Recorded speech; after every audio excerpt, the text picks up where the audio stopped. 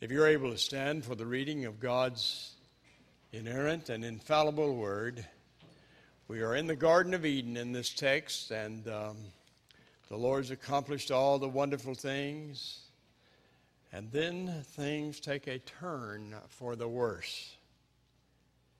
Beginning with verse 1, we're going through 10. Now the serpent was more cunning than any beast of the field which the Lord God had made. And he said to the woman, Has God indeed said, You shall not eat of every tree of the garden? And the woman said to the serpent, We may eat the fruit of the trees of the garden, but of the fruit of the tree which is in the midst of the garden, God has said, You shall not eat, nor shall you touch it, lest you die. Then the serpent said to the woman, You surely will not die, for God knows that the day you eat of this, your eyes will be opened, and you will be like God, knowing good and evil. So when the woman saw the tree was good for food, and it was pleasant to the eyes, and a tree desirable to make one wise, she took of its fruit and ate, and she also gave it to her husband with her, and he ate. And the eyes of both of them were opened, and they knew that they were naked, and they sewed fig leaves together and made themselves coverings. And then they heard the sound of the Lord walking in the garden in the coolness of the day, and Adam and his wife hid themselves in the presence of the Lord God among the trees of the garden. Then the Lord called to Adam and said to him, Where are you?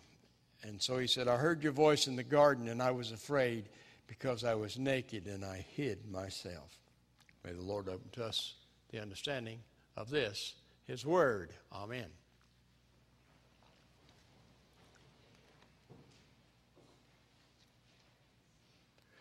It's a marvelous account from God's Word. Sin is not much talked about in churches today. And it's not brought heavy to bear upon it. I remember when I was at Duke University 1,000 years ago, had a seminary professor. He said, well, young men, because it was mostly men those days, said, young men, don't scare people by talking about hell and sin. Says, it's not good to scare people. That's not the way what you want to do. And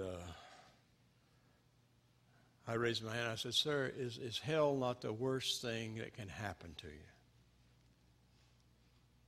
And is sin not the means that brings us into hell? That being true, it would seem imperative to me that we warn people about the terrible, terrible consequences of sin and its result. And I know that to talk about sin is not a popular topic in so many places today, unless you're like some churches. It becomes popular to declare certain sins non-existent. But it's important for believers to understand sin. Because sin is the means by which the worst thing happens to a person that can happen. So, at the end, I will focus upon comforting things, but I want us to go out the door today aware with about true reality and what it is. The greatest reality of all is the true and living God, of which Terry spoke today.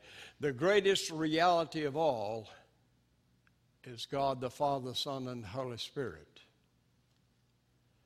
And that true and living God defines how things are. We do not. The world has been tricked to think that it can design the solutions to all problems. And that's true. Some think the solutions are scientific, some think the solutions are political, some think the solutions are social, some think the solutions are educational, but they are not. The only real solution to the major issue of human existence is the true and living God and what He reveals in His holy word. Get that.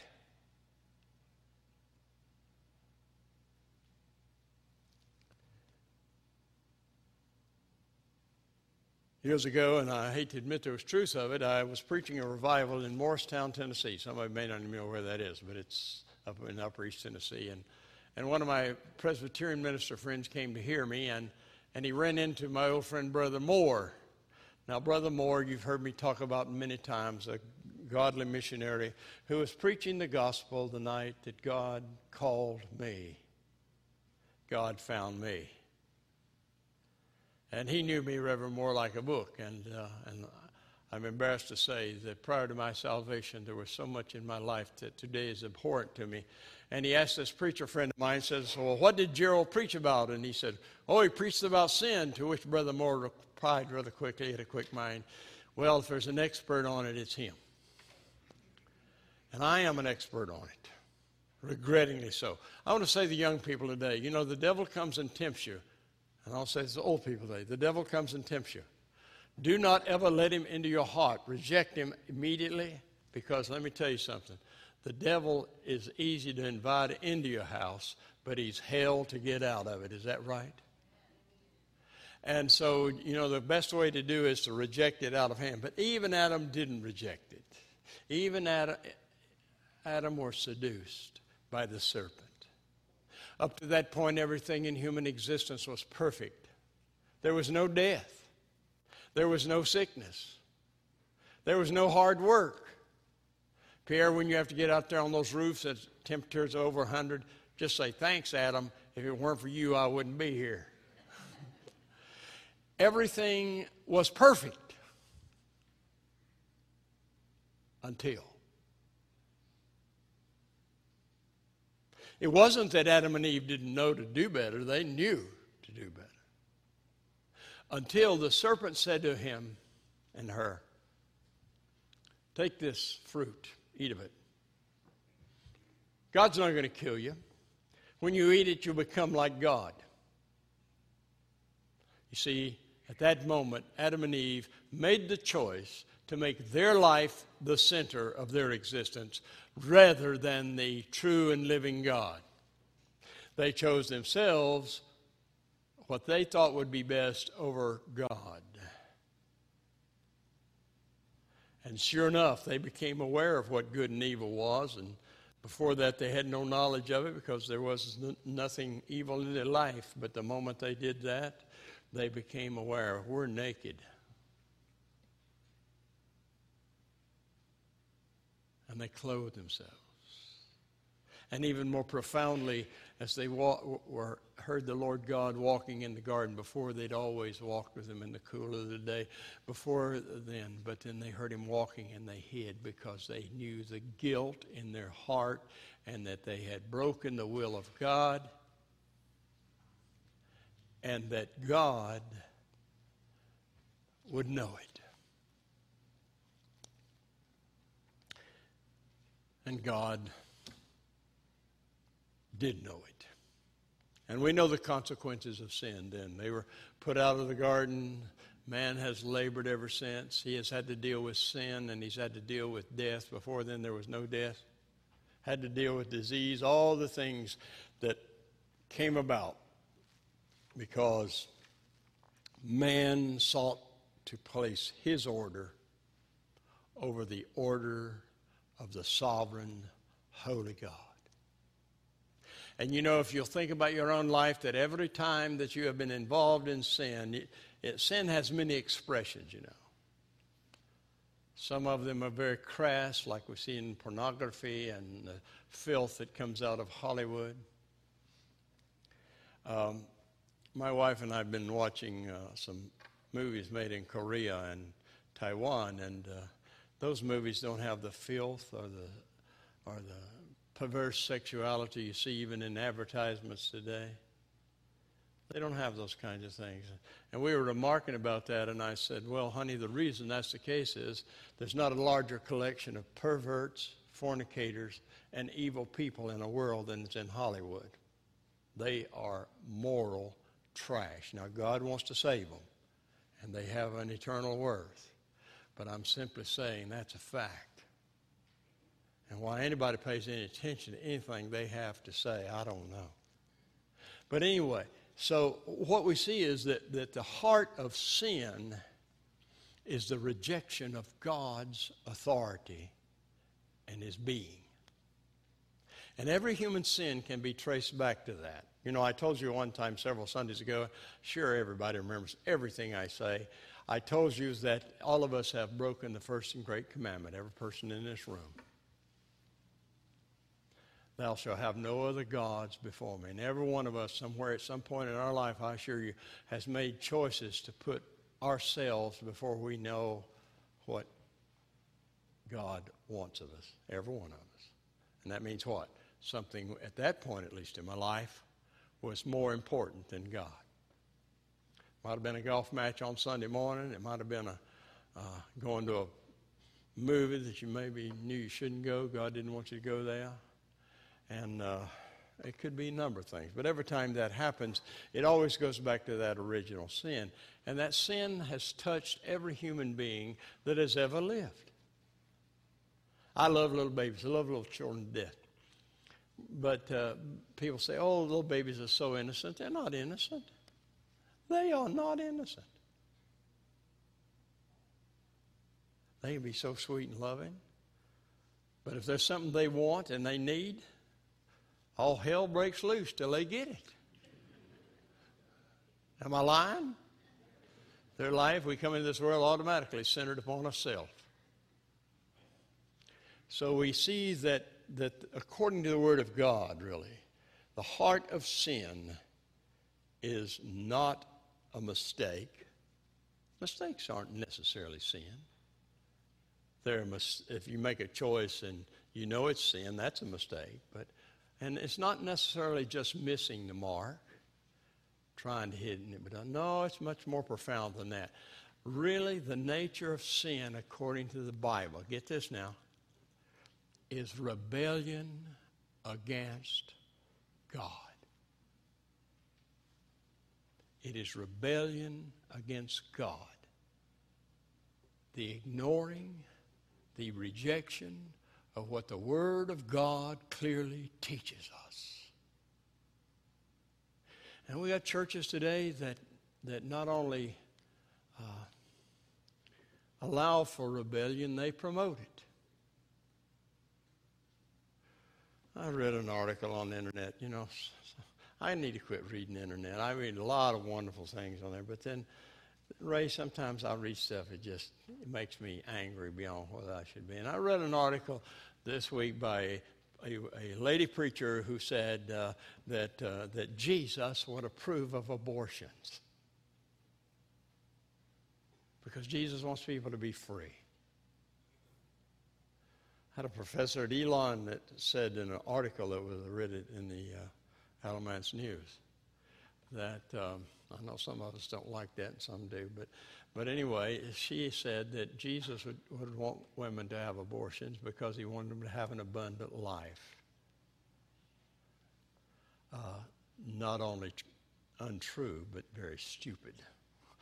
I'm sure that woman doesn't have a clue about biblical theology. And we have those approval of sin. And I want to, incidentally, the Apostle Paul makes it very clear that God holds his highest judgment not only against sin, but against those who promote sin. But we live in a confused world today. But let me tell you this. God has made his will for our life clear. He has made it through his holy word. His word teaches us, thou shalt not murder. And we go through all of those great commandments. Those laws define what God wants of us. And there are many, many more. And Jesus is teaching. Love one another as I have loved you, and show people that you are my disciples by this. That's not an option, friends. And to do violence to that teaching is to what? Can I hear you? Sin.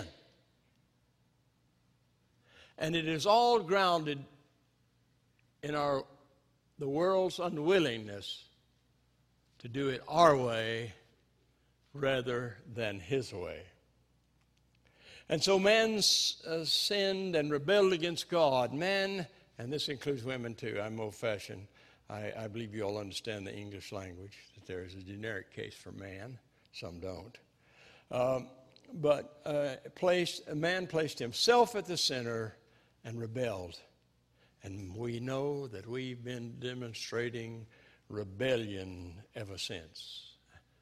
Now, we're not just talking about them out there, but it's true that the church and members of the church have to deal with sin. You know, we all get tempted.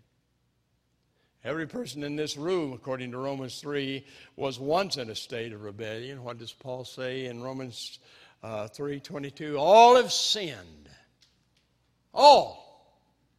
That's an all-inclusive term, that word all. All have sinned and fallen short of the glory of God. That's true of you and that's true of me. We have sinned.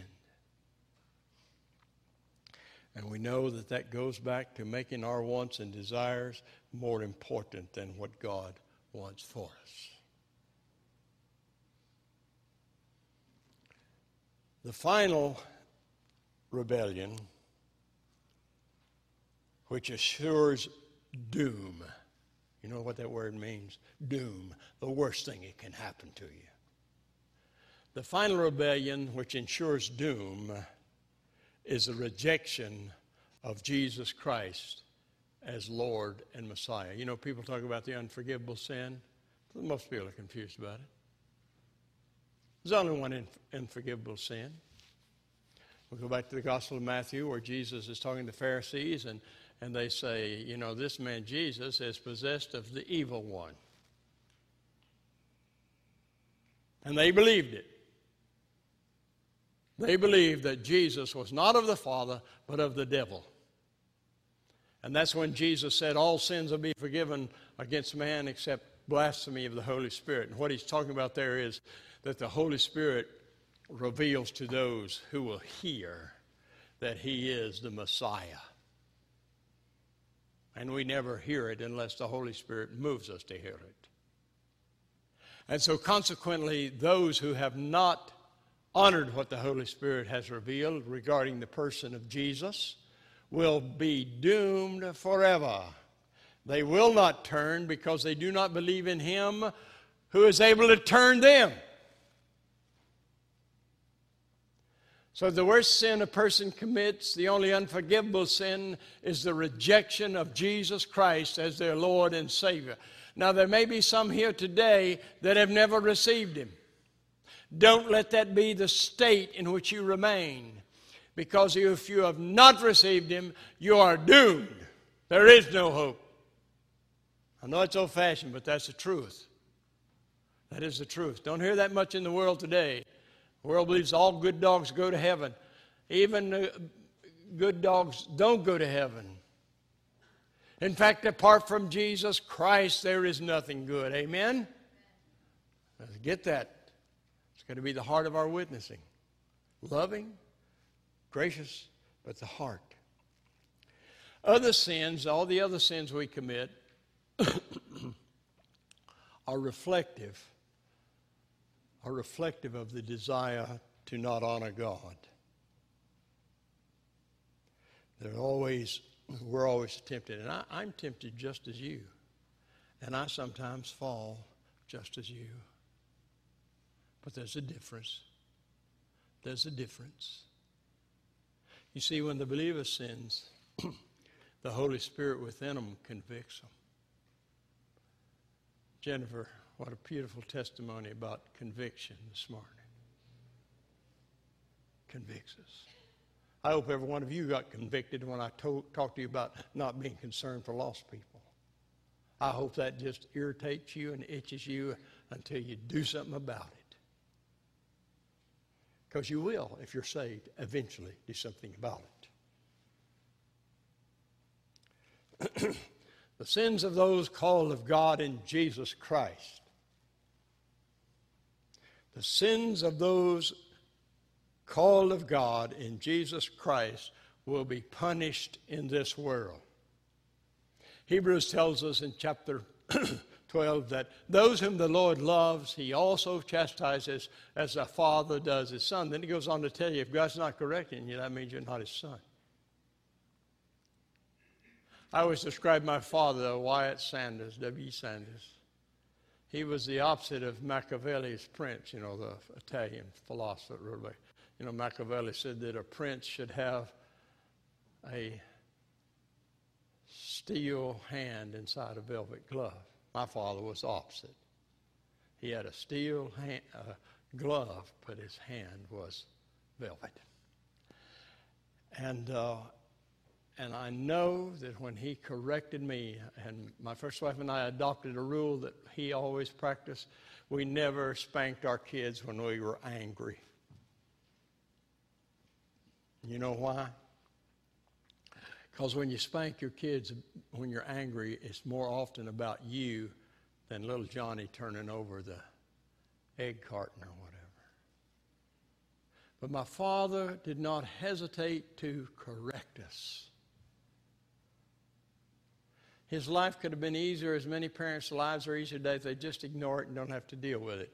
You deal with it sooner or later, let me tell you. And he would deal with it. But he dealt with it because he loved us. God's the same way for believers. I'm saying for believers. Those that are in a living faith relationship with Jesus Christ. This is the only one it applies to. God's going to correct you in this life. It may be things not working out and you getting frustrated, and he's going to touch you gently to tell you to turn from those things, or that attitude, or he's going to, if it takes it, he's going to push your nose closer and closer to the grinding stone till you realize it and you repent. He corrects you because he loves you. And he will. He deals with our sin in this world. Now, we're saved eternally, but sin is still an offense to God, and he deals with it in this world. And I could give you testimonies of how that has happened, not only in my own life, but in the life of many people. Those that are rejecting Christ, those that are not in a saving relationship, God does not punish them for their sins in this world any more than us, but their greatest punishment for their sin is not in this world, but it is in the world to come.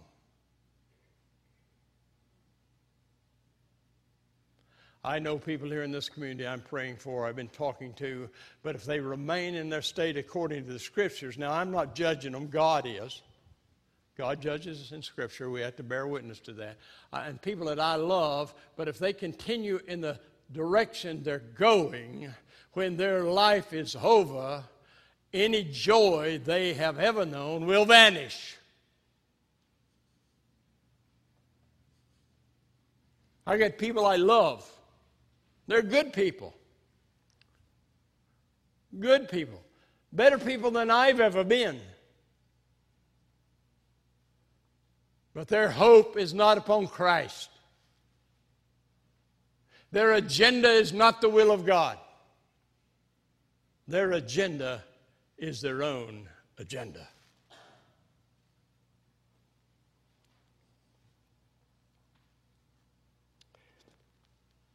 Hallelujah, though. Those who have known the Lord know that Christ dealt with their sins upon the cross. For those who know the Lord and trusted him, they know their sins are forgiven. Not just the sins before they were saved, but all sins. But let me tell you something different about the person who walks with Jesus Christ. Let me tell you something about the sins of a person who is forgiven through Christ.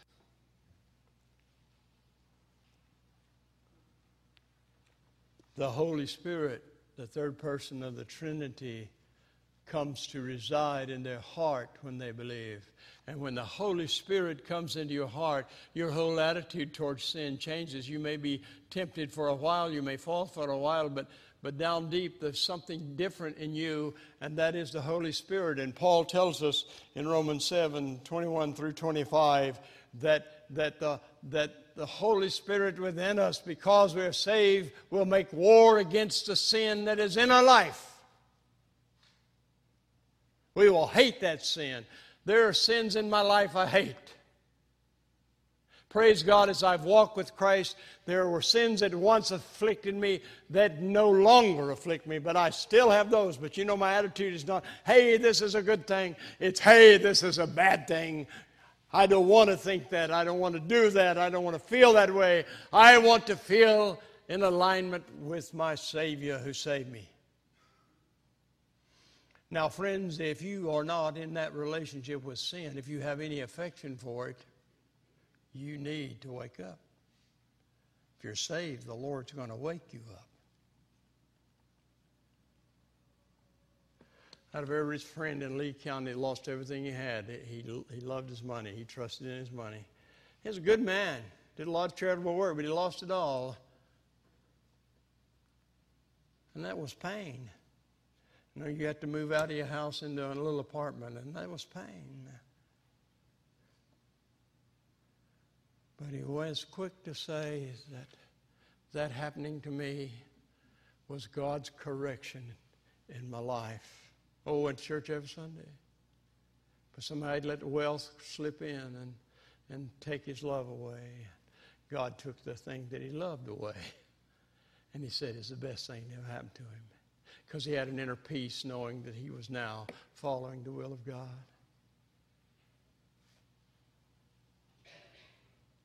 There is forgiveness for sins in Christ. And if we're saved, we'll make war against that sin. You know, every time I sinned, I realized that it caused one of Christ's blood drops to fall from that cross. Every time I don't love somebody like I ought to love them and sin in that way, putting myself before what the Lord wants, it caused a gash in his body. Think about sin that way. If you got some little pet sin that attracts you, think about it that way. It'll lose its appeal if you're a believer. Sin is real. It's destroying our world. Things are getting worse and worse, aren't they? I believe the end's coming. But those of you who recognize that sin is a rebellion against God, a refusal to submit to his holy plan, his holy will, are blessed. Because most of the world doesn't know that. Now, part of the reason they don't know that is the churches haven't been telling them that. I would love to be invited to the Academy Awards to be one of the speakers. And I'd be loving to them. But I would tell them about all the terrible things they represent and affirm in life. And how it's not only destroying their life, but it's destroying the life of many who follow after them. Sin is real. Sin is the most terrible thing in the world because it has destroyed and opposed the true and living God's will to make things blessed for us. Now I want to close today by saying that if there's any person in this room that has never really given their heart to Christ, that's the only way your sins are going to be forgiven. And if they're not forgiven, you're going to hell. Because you've refused the gracious gift of God in Jesus Christ. And I say that because I love people. I'm going to tell a fellow that this week, that I love him, but I'm afraid he's going to hell. Now, you've probably never had anybody say that to him before. Because most people don't love him enough to say that to him. But if you've never made that commitment in your life, let this be the day. You don't need to come to the front of the church. A lot of people come to the front of the church and do that, and it's not real. I want it to be real. And if you're at that place today, I want you to go home and I want you to say, Lord, I want you to really be my God. I really want you to be my master. I really want you to be my Lord. I want you to come into my heart and save me. And you know what Jesus said? Whoever knocks at my door. You hear that? He said it, I didn't. He said that whoever knocks at my door, I will come in and break bread with him. He'll be our master. He'll be our Lord. So if there's any out there today, I pray to God that you've heard that. And believers, I want you to recognize sin for the evil it is in your life and the evil it is in the world, and to know that biblically speaking, sin happens when we center our will on anything other than the will of God.